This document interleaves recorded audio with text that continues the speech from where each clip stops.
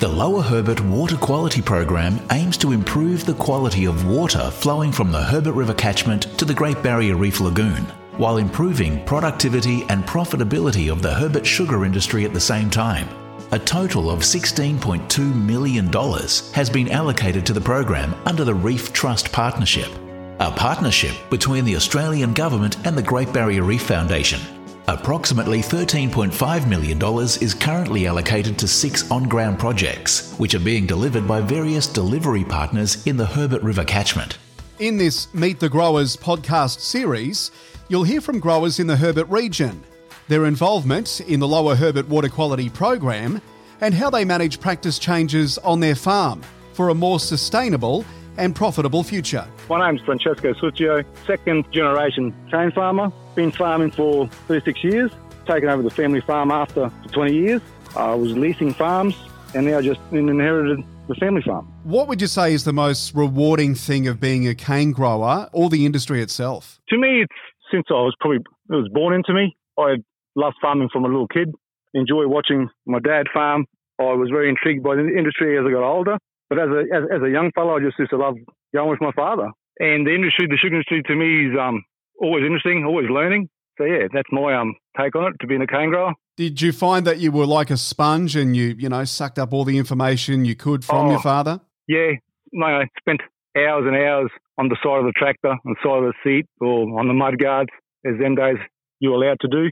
And just, spent days and hours just looking and learning, and to me, it was just second nature to jump on and continue what Dad started, I suppose. What are the challenges you faced back then with your father, and what are the challenges you face now? As always, there's always weather, diseases.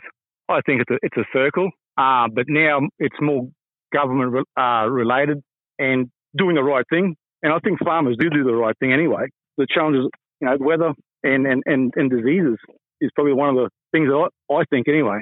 And can you kind of explain to us quickly about how the weather can be a setback for farming for you guys? Well, it depends what area you're in, and if it's too dry, you're going to have loss of income, loss of growth. Too wet, same thing. Being in the Herbert where I am, it's more weather dependent. So if we get everything everything lines up perfectly, we get beautiful crops. If floods, droughts, then it all depends on how our season goes.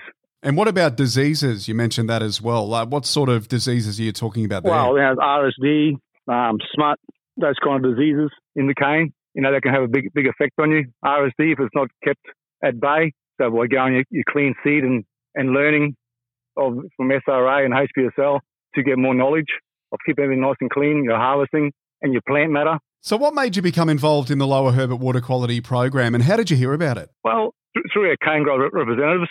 They were, having discussions and in newsletters, and we all like the reef, we all like our water quality. We always look after our waterways and our reefs so things don't go bad, I suppose. Clean waterways give us everything for everyone. It's a benefit for everybody. So which project have you been involved in, or what delivery provider are you currently working with? Through cane growers. And how do they help you out? Well, I've applied for a GPS and a rate controller so I can keep an eye on my fertiliser.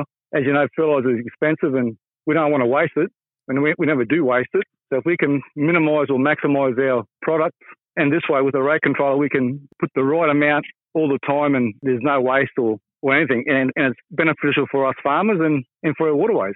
And how has that particular program, the Major Grants Project, helped you with your farming practices? Well, with the GPS, you do less passes, and for fertiliser it's put right where you want it, not wherever, sort of thing. The plant gets it, there's no waste, and it stays in our ground without going to our waterways. What would, in your opinion, be the most beneficial next investment for our region if other funding would be available? I would like to see byproducts of our cane, what else we could make out of it, maybe even better for the environment. And do you have any grower advice for others in the industry? And if so, what would be the best wisdom you could share? Always be open to listening to other people's ideas and opinions. I personally am a believer in everyone's got not a new way, but other ways, that you might be able to see it. And they've got a different idea that works perfect. And it mightn't work at your place, but it works at their place. And never say no. Just listen and like I said, always learn. Someone's opinion could be right on the money. And you might miss it. And obviously, you know a lot of growers around the region as well. Do you find there is a little bit of resistance to wanting to change the way they've been doing things maybe for a long time? I think a lot of the older, not the older guys, but it's been done a certain way and it seems daunting to change. And in reality, I was sort of like, not like that, but you're a bit scared to go ahead and do other stuff, and you think, it's going to be too hard, you put in too hard basket. And then once you sit down and you work it all out and you go through the process of following all these steps, at the end of the day, we're doing it anyway.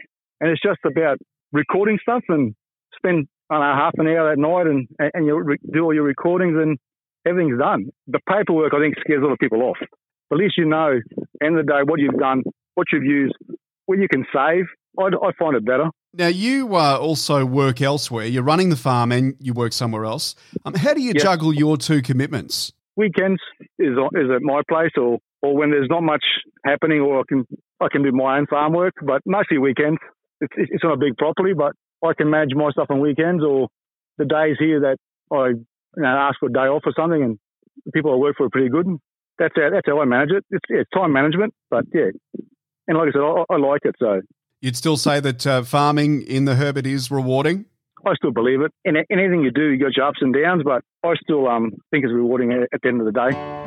Listen to more podcasts like this one at herbertrivercanegrowers.com.au and learn about other topics of interest to Herbert growers.